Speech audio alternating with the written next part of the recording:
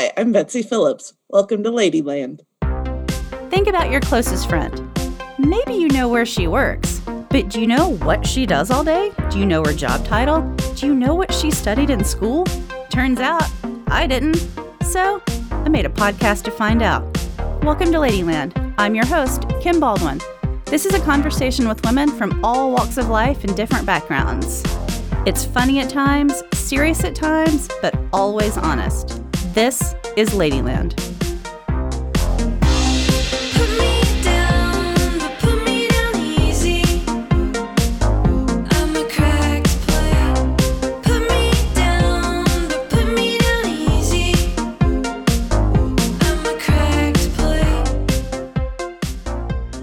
Hi, Betsy. Welcome to Ladyland. Hello, Kim. Thanks for having me. Thank you so much for doing this. You are a prized guest. You are.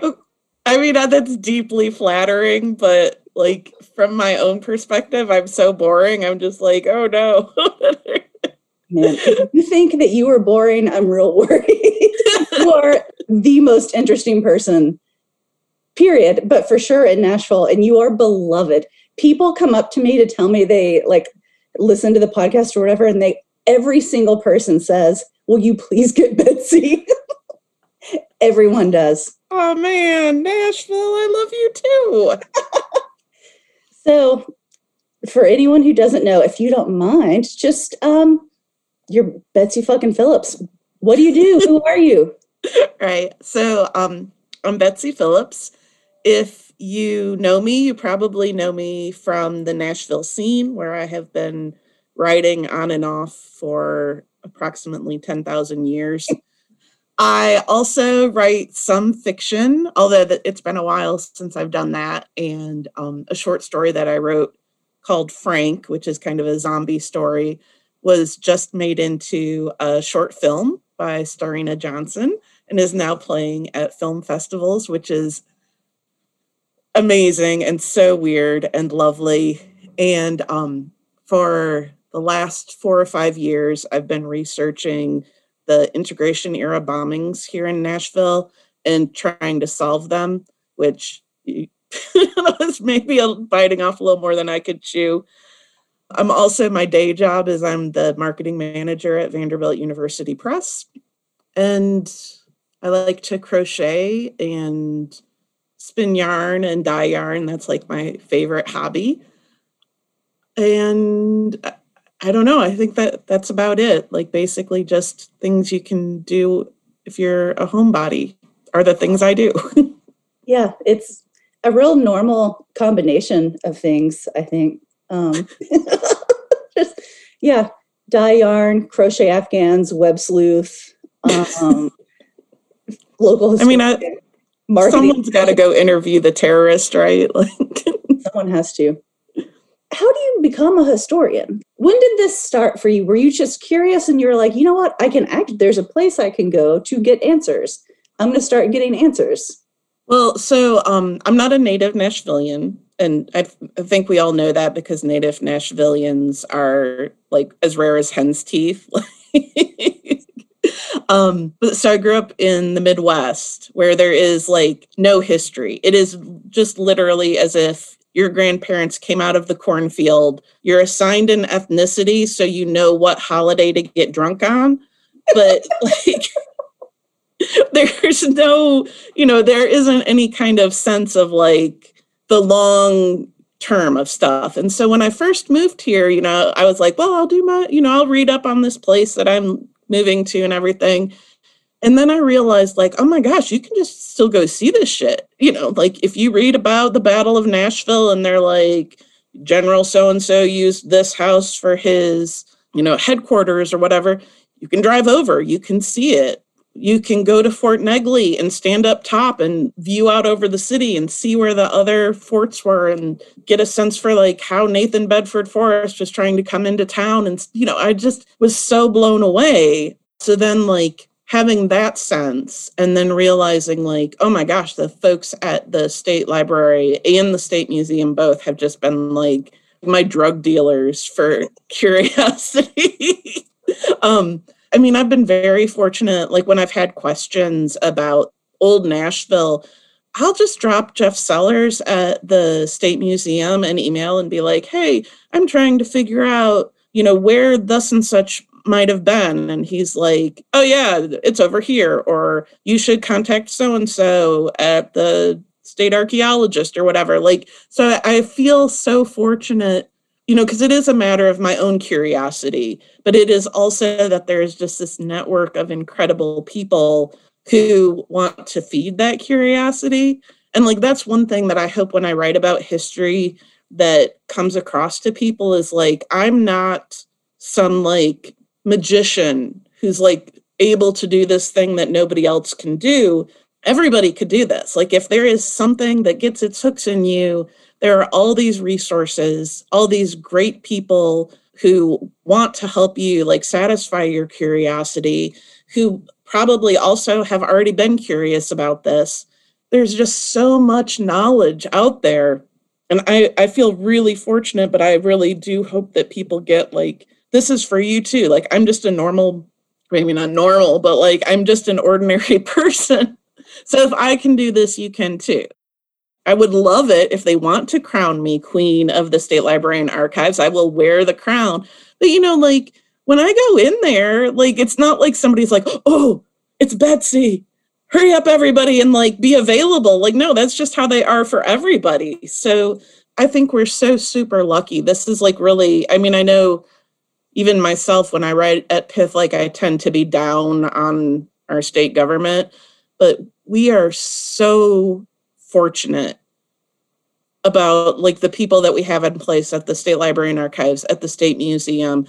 The State Archaeology Department is like super helpful, I mean, and you'd think like that those would just be people who are like, I'm sorry, I'm too busy debating this thing that happened 13,000 years ago. I don't have time for you asking me this question that, you could have looked up on Google or something, But there's really like a kind of huge generosity that I have found that I know we're so lucky.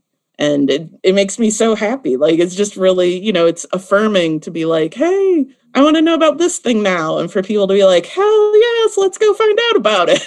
It's just really nice. It's really nice to hear. I'm not surprised, but it's always nice to hear like there are people in place who enjoy their job and are good at their job and that interact with the people that need them in a really positive way. I really like to hear that. I think a lot of people may follow you on Twitter and have been with you this year on your cemetery journey. Is the cemetery journey newish? Like, I feel like I've just noticed you in the last year really hitting the cemeteries hard. And I'm curious, what sparked your curiosity about the cemeteries? Well, if I had known that goth was a thing when I was in high school, I would have, I'm sure like everybody our age, when I saw Beetlejuice, I was like, Lydia Dietz is that's my soul on screen right there. So I've always been very interested in cemeteries. And like for a long time, I was really fascinated by Timothy de Montbriand and his family. So I spent a lot of time in a lot of rural cemeteries trying to track down various de Montbriands. But what's happened lately, I think really is in part because of COVID. Like, what can I do that's like not going to put myself and other people in danger? And it turns out like going to cemeteries and poking around is a really safe thing to do, even with others, because you can be 6 feet apart and the people that you're looking for are all 6 feet under. So it's all, like everybody is safe and socially distanced. And I'm on the board. Oh, I guess I should have said that. I'm on the board of Historic Nashville. Oh, I did not know that. Yeah, it's also like if you are a history buff, they're great. Like I'm having the best time. I mean, it's also really depressing because, Nashville is like, oh, here's this valuable thing we tore down in the middle of the night while you weren't looking, which is, so that's really depressing, but it's also really gratifying and super interesting.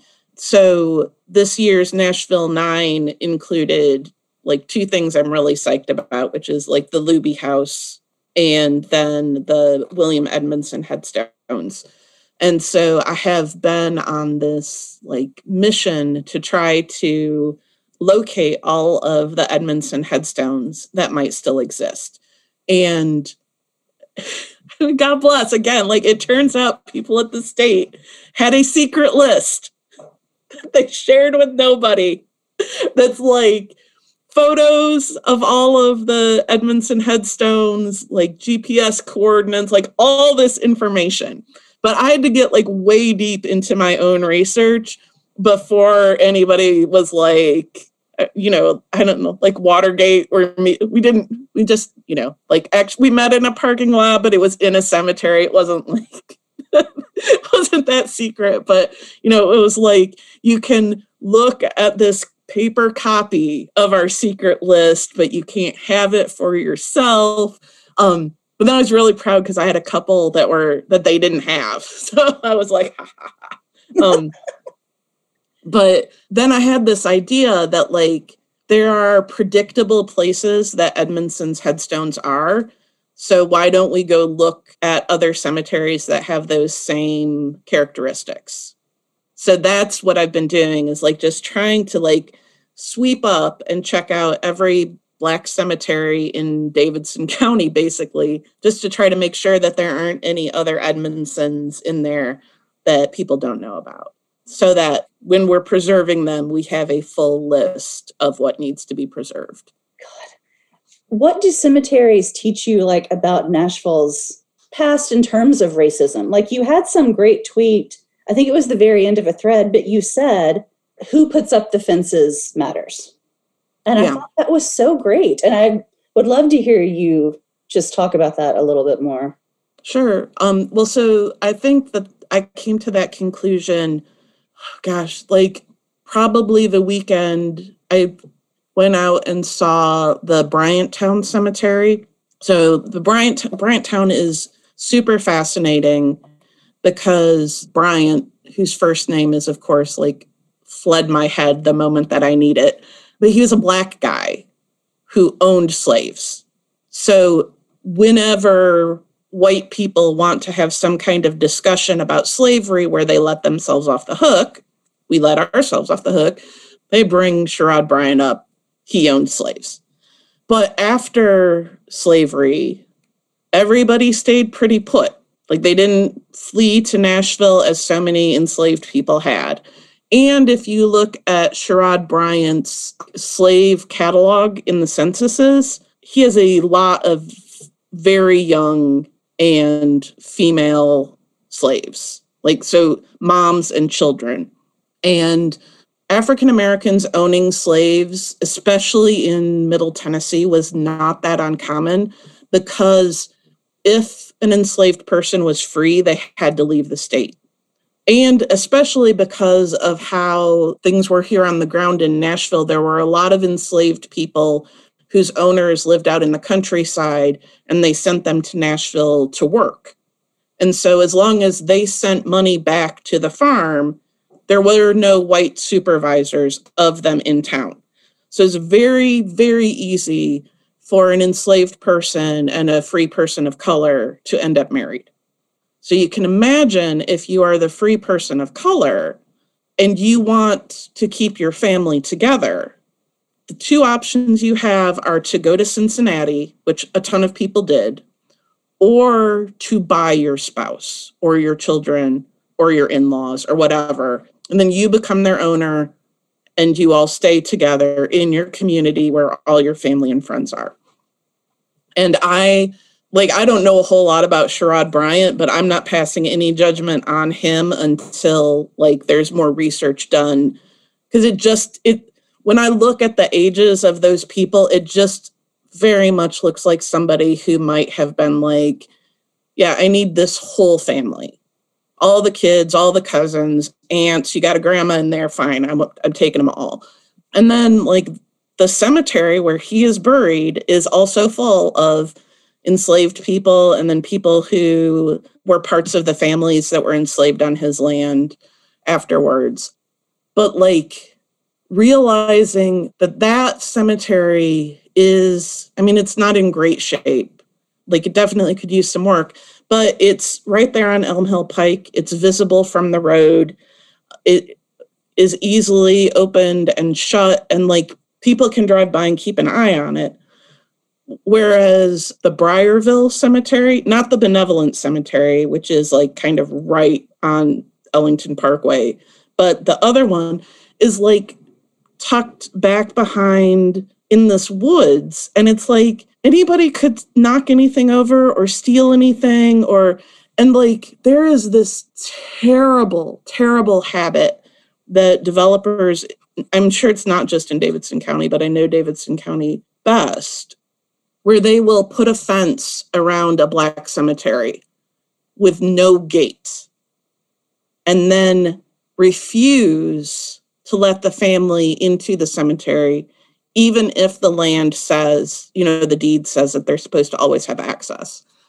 And then as the cemetery becomes neglected, they're able to then go to zoning or whoever and say, well, I have this abandoned cemetery on my property. Can I just move everybody and put up my high rise? But the only reason that it's abandoned is because they wouldn't let the family in there to take care of it. And that is just an incredibly common, or like I know of a case over here by me, there is a cemetery at the corner of Ewing and Green, and the owners of the land have twice removed the historical marker that points out the cemetery. They've taken down all of the fencing from the cemetery. And there's nothing, like if you don't know that that's a cemetery, there's nothing, like there's no headstones or anything left. But a lot of times in a cemetery that age, Black and white people were buried together. And the Black graves were marked, with plants or with wooden markers or with things that wouldn't have survived this long. And that lot's for sale. And I looked up, to see like if there's any indication on that the cemetery is there, and there is not. There's no indication. So whoever, somebody could buy that land in good faith, even go see it and be like, well, yeah, it's got some stuff in the middle that needs to be cleared out. And it is weird that there are like these little dips. But if you're not thinking like, oh my gosh, that means a cemetery, you're just thinking like, well, we're going to have to bring in some fill or something, like that won't be the fault of the buyer. That's a deliberate choice that ownership has made, probably not even this current owner alone, but like just a decision to slowly erase this cemetery. And, the Ewing family, hugely prominent. And there are just a ton of questions that could be answered from the cemetery. It's like we don't know what the future is going to need from the past, which I think is like the reason to preserve it, is because for a lot of Black Nashvillians, their connection to any of their family pre the Civil War is in these buildings.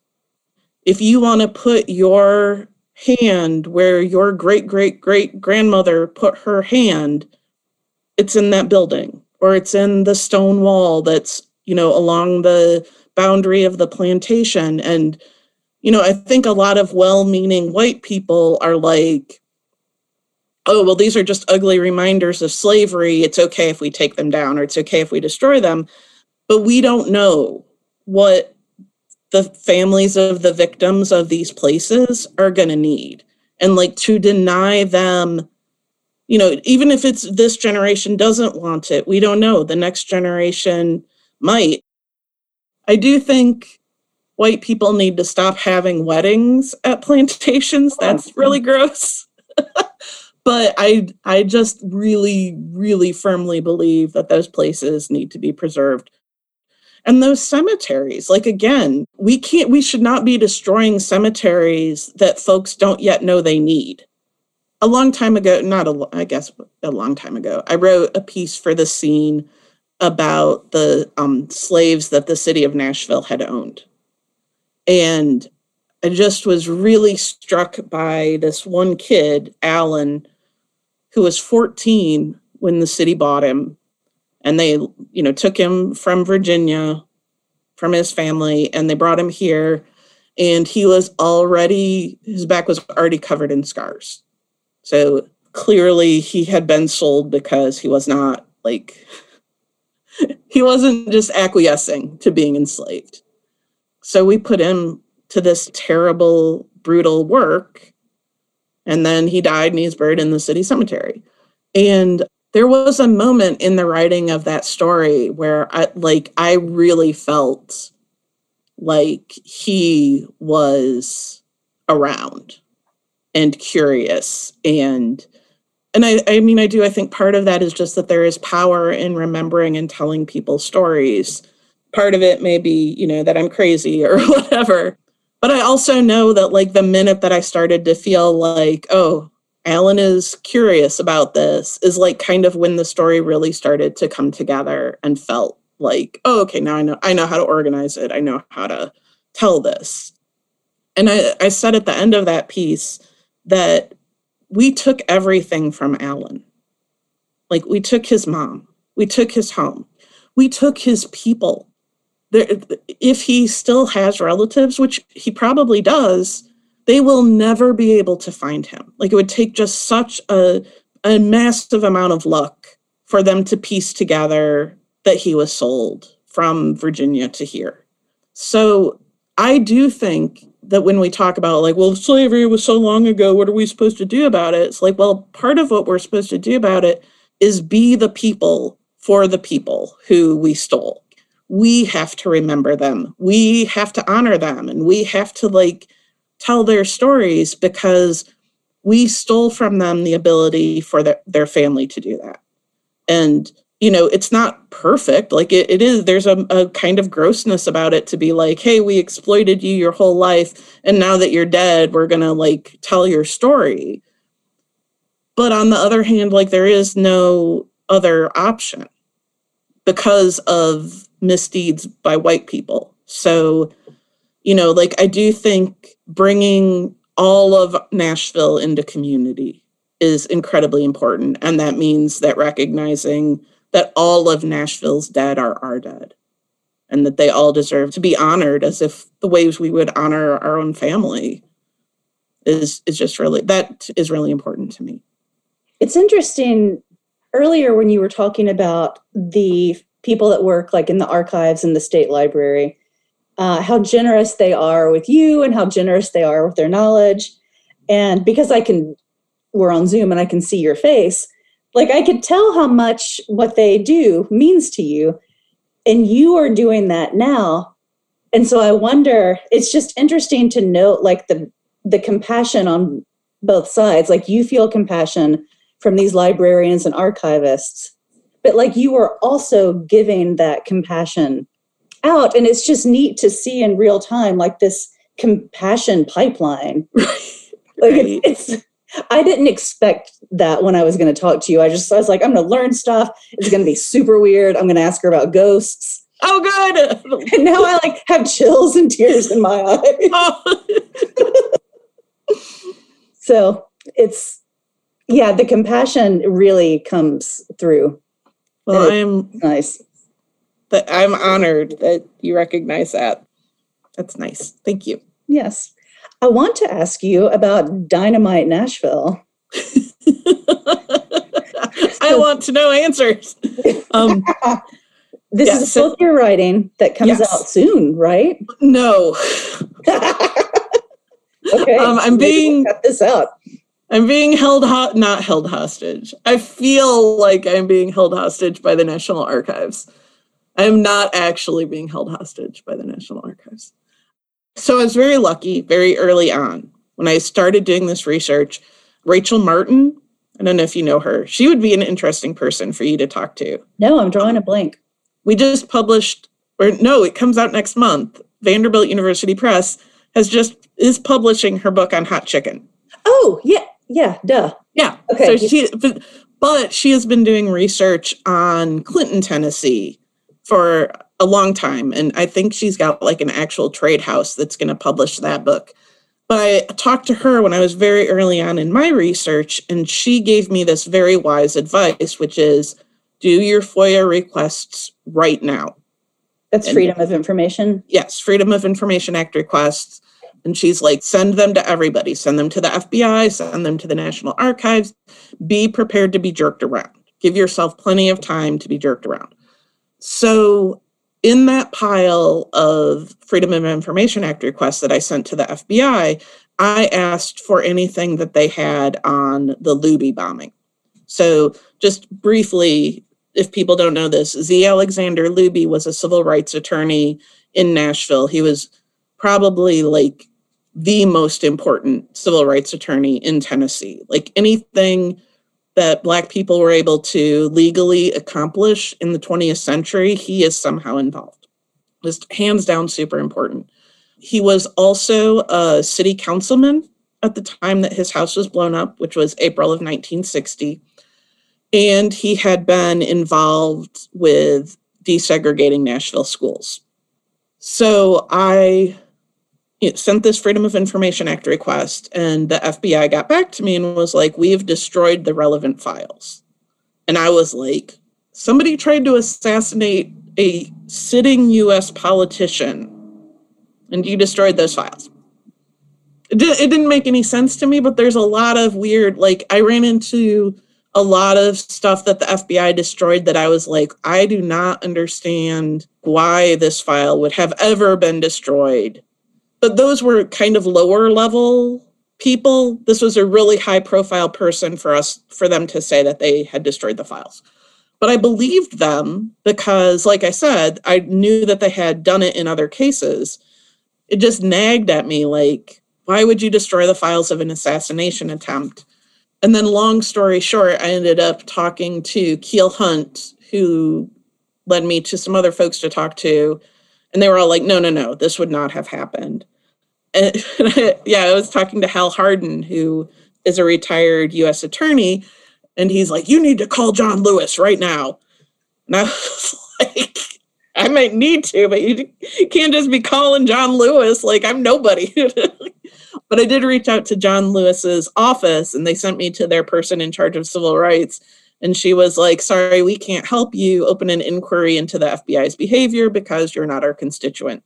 And I was like, oh no, I don't need an inquiry. I'm just trying to like understand why this happened. I'm just looking for like Congressman Lewis's insight. And she's like, yes, I am so sorry to tell you that we cannot open an inquiry for you because you are not our constituent. And I was like, oh, okay. It took me a second. So I got a hold of Lisa Quigley in Jim Cooper's office. And I was like, is this something that Congressman Cooper would help me with? And like 10 minutes later, she was like, Jim's in, send us everything, all your correspondence with the FBI. So they did all whatever like magical stuff that they were doing for a few months. And then Congressman Cooper sent this letter to Christopher Wray, the head of the FBI, that was like so nerdy and so badass that I was like, just reading this letter makes me want to crawl under my desk. Like, I can't, if I were Christopher Wray, I'd just be like, sorry, I have to go home for the rest of the day. And it ended with this, like, if this needs to be a confidential briefing, consider this my request for a confidential briefing. You have 30 days to get back to me. Remind me to never cross Congressman Cooper ever, especially not about nerdy things, because that dude is ready to go.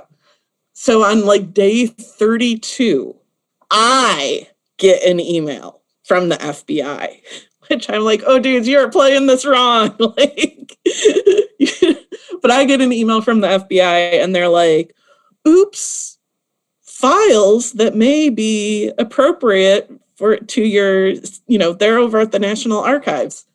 So they hadn't destroyed the bombing files. So I then like re-put in my Freedom of Information Act request at the National Archives. And two really interesting things happened. One is like where I am sad now, where they're like, yes, we have the bombing file. It's like 180 pages. We have to do this review. It's going to take like 2 years. I was like, well, please, do it. Well, my 2 years ended last year and I still haven't gotten it. But it's been COVID. And since they're FBI files, they're not files that the National Archive people can take home to work on, so I get why we're stuck, but I'm also like, this is like it. Like, I know what the FBI thought happened with Hattie Cotton. I know what they thought happened with the Jewish Community Center. Like, I need to know what they thought happened here. But then the National Archive person was like, and here's Luby's FBI file, which I was like, oh, okay. And I'm flipping through it, and it is and again, I cannot emphasize for your listeners how much stuff Luby was involved in. I mean, Luby sat on a stage with Martin Luther King after his house was bombed. You know that J. Edgar Hoover probably had a 13-page rant just on him taking support from King. None of that is in the file. The file is just about how Luby was having a fight with somebody else in the NAACP. And I was like, there's no way. Like, this file was, they sent me 20 pages. And I'm like, this file was 20 pages the day it was opened. But then I realized, just based on the timing of this fight, which was like 55, 56. So they had a file on Luby since before the bombing. So even if they destroyed a bunch of stuff that was in that file, what the fact that the file existed told me was that they were keeping an eye on him. So either they knew that someone was plotting against him and they didn't do anything to stop it, or they fucked up because they didn't know. Like, if you have somebody under that kind of surveillance and you miss out on the assassination attempt against them. So, yeah. So that's then made me more eager to see the file on the bombing, because I'm really curious, like, which way that went. Like, if they knew and just kind of didn't do anything, or if they truly didn't know, which I did, but I have a really hard time believing that it's the second. Ladyland listeners, have I got a deal for you? LOL. But seriously, I have a deal for you. Libro FM is the first and only company that lets you purchase audiobooks directly from your local independent bookstore. And guess what? We have 2 of those here in Nashville. If you're new to audiobooks, they're the perfect way to get more books into your completely unstructured life. Listen during your commute, to your living room, while doing chores, walking the dog, petting the cat, or relaxing at home. All you need is a smartphone and the free Libro FM app. Ladyland special offer. Get 2 audiobooks for the price of 1. That's $14.99 with your first month of membership using the code LADYLAND at checkout. It's really easy. Have you ever seen a ghost? Not that I know of. But I have had weird experiences where I'm just like, something is going on here. I long to have the experience where it's like, I look down the aisle at the Tennessee State Library and Archives, and there is Andrew Jackson. Like, I hear archivists tell stories like that. I talked to a person who shall remain nameless who saw Andrew Jackson rifling through a box where his old legal paperwork was, and who, looked down and saw this person rifling through the box and was like, "Excuse me, sir, can I help you?" And he looked up and then faded away. And then she was like, "Oh, wait, I recognize who that person was." Which, I've never had anything like that where I was like, oh, wow. But I have had, I think, for me, the one that sticks in my mind the most is, I have a friend who at the time was a historical interpreter up in Newport, Rhode Island. And we went to stay with her in the mansion where she was a historical interpreter. And I was sleeping on a couch in the hallway the first night, and I woke up because someone was saying my name, like, Betsy, Betsy. And I was so embarrassed because I was like, oh my God, I must have been snoring so loud for somebody to like need to come out in this hallway and like try to wake me up. So I was like, oh God, I'm sorry. And I like roll over and I'm like laying there and I'm like, can hear the person breathing in the room that's like behind where the couch is. And then eventually like I hear them kind of like breathe like they've fallen asleep. And then I hear the grandfather clock ring. And so I'm like, okay, it's 2 a.m. The person's fallen back to sleep. Now it is safe for me to go to sleep. So I go to sleep. There's nothing weird about this. Like this whole time, everything I'm telling you, it's just like this. I got no heebie-jeebies, no nothing. It just was a very, like, if you are a snorer, you know the embarrassment of like when someone is sleeping with you and they're like, God, you got to roll over. So I get up in the morning and we're all at breakfast and I'm like, you guys, I am so sorry. I'm so sorry. Whoever has that room, up off the hallway. Because I was so embarrassed because I was like, I don't know any of these people except Becca. And like now they're just like, oh, here's this like hippopotamus snoring in the hallway or whatever.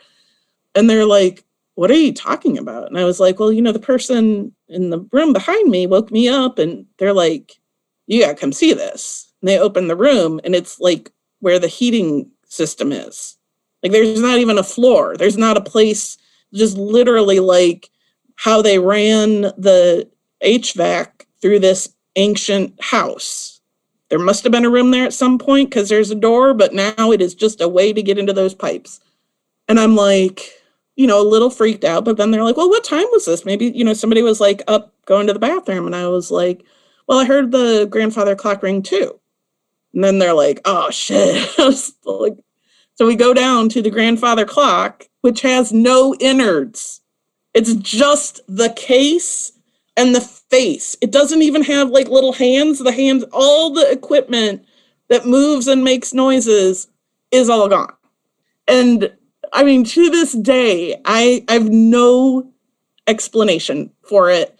But I also think that that's probably like, if supernatural stuff is real, I do think for the most part, you probably do not recognize it when it's happening. 100%. That's what I believe. That it's just like weird, unexplainable stuff. Right. And that's a good story.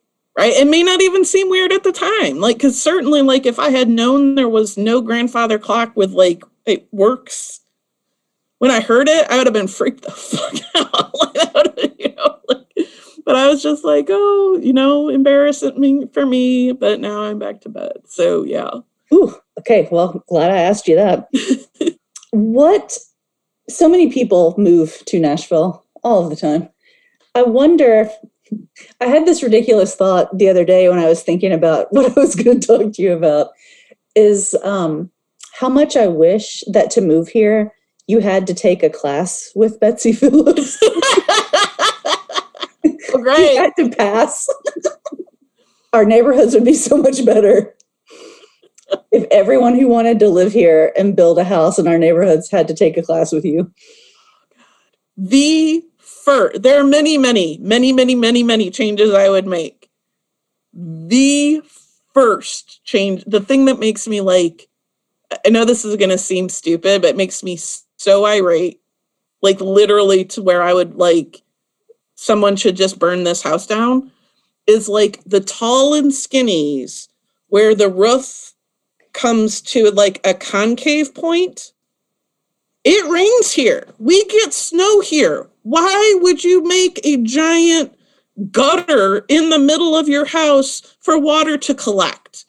And then you're going to charge $600,000 for some, like, I don't even have to tour the house and I can tell you that roof's going to leak. It's probably leaking right now. Like, who is making these things? We have to put up with the fact that they're ugly. We have to put up with the fact that there's like 4 on a lot that used to have one little house on it.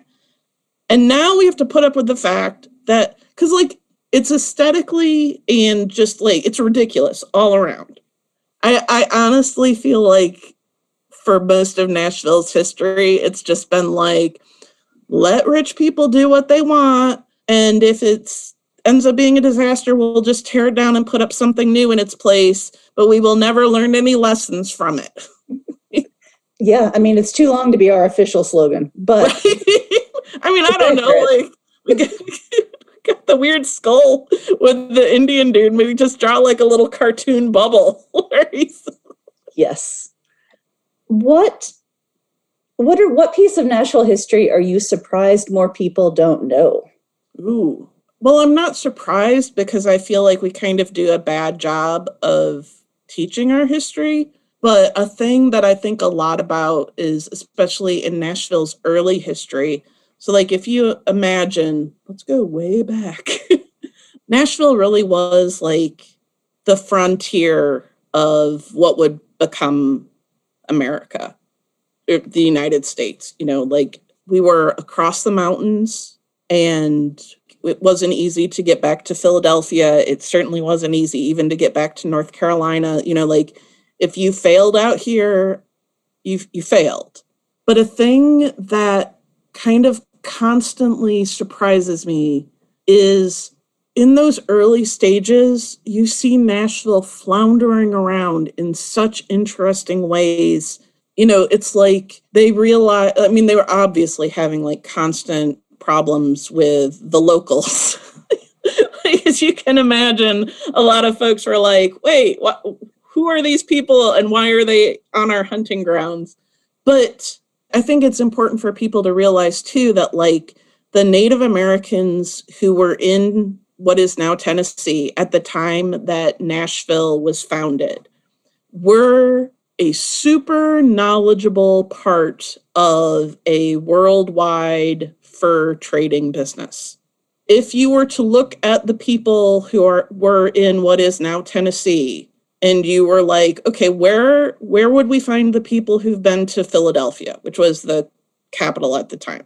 Most of the people from what is now Tennessee who had been to Philadelphia were Cherokee people who lived down where Chattanooga is now. If you were like, how many people in Tennessee have been to Europe? That was going to be mostly Cherokee and Creek people because they went where their business was. So I think like we white people have this view of that part of history as like civilization comes in and ruins things for these, you know, primitive natives, when it's like, no, these were like astute business people who had already been under a ton of like pressures from these interactions with the wider world and stuff. But Nashville kept, like, they had all these moments when, like, you see the possibility for things to go another way. So, like, very early on in Nashville's history, the Methodists called a meeting, like a town meeting, and were like, basically like, hey, we all know slavery's wrong. So what if we just outlaw slavery and we'll send our slaves west? And if they make it through Chickasaw territory to Spain, because remember, Spain is on the other side of the Mississippi at that time, they're like, fine. And if they don't, not our problem. But, you know, and then when people show up here and are like, where are all your slaves? We'll just be like, oh, they died, you know, or they couldn't, whatever. But like, and then the town had this serious discussion. And again, right, like clearly not racist. Like it's not unracist to be like, oh, send them out into the wilderness to die. But it was a moment when the city was like, well, clearly slavery's wrong, right? And the whole city was like, well, yeah, obviously this is wrong. But then they were like, but how are we going to do it if we don't have slaves? And so they decided, you know, like, we're going to keep slaves. But there's this possibility. There was this moment when so early on when they were like, we all know this is wrong. That's really the thing is like, I feel like Nashville has always had a kind of like, we've always kind of had the ability to see what the right thing to do is. And we have always been timid about doing it. And I feel like that continues even down to the present day. And I guess that's the thing. If there was one thing that I would want Nashville to know about its own history is like, this is a deeply entrenched and really bad habit that we have that we should break. I know people talk about like slavery and Indian removal as like the nation's original sins. For me, Nashville's original sin is knowing the right thing and not doing it because it's too hard. And, there's been a lot of suffering in this city because of that. Betsy Phillips. No, come on. You got to tell people that I'm just sitting here in my pajamas. Wearing an Afghan, it looks like. Yeah. Yes. Okay, I want to ask you a very serious question. Okay. What would your professional wrestling name be? Oh, Lord. Oh, this is a hard question. Because, I feel like I would want my wrestling persona to be like the unsinkable Molly Brown, where it's like, no matter what you do, I will thrive anyway. And I would hope that would also then involve some kind of corset that just made me look like a battleship, where it's okay, so I am a lumpy, fat, middle-aged woman. Let's just lean into it, push everything up, push everything back, just make me my own metal cage. But I don't know that the unsinkable Betsy Phillips has quite the same ring to it. But that would definitely be my aesthetic is maybe outlaw Molly Brown or something. I'm thinking Battleship Betsy. Oh, see, you're good at this. You got to be my manager. That's what it is. Listen, when this pandemic is over, we'll take this on the road. This was such a joy. I'm so glad you did this. Well, thank you so much for having me. I'm Kim Baldwin, and that's our show. Thanks so much for joining us. To find full show notes, head over to ladyland.show. And if you know a lady that I need to meet, slip into my DMs.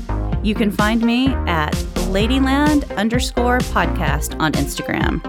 This podcast is produced by Mary Catherine Rooker and brought to you by We Own This Town. Logo by Elizabeth Williams. Music by UDrive. Download anywhere you listen to podcasts. If you have a minute, please go to Apple Podcasts and subscribe, rate, and review Ladyland. Thanks again for listening. See you next time.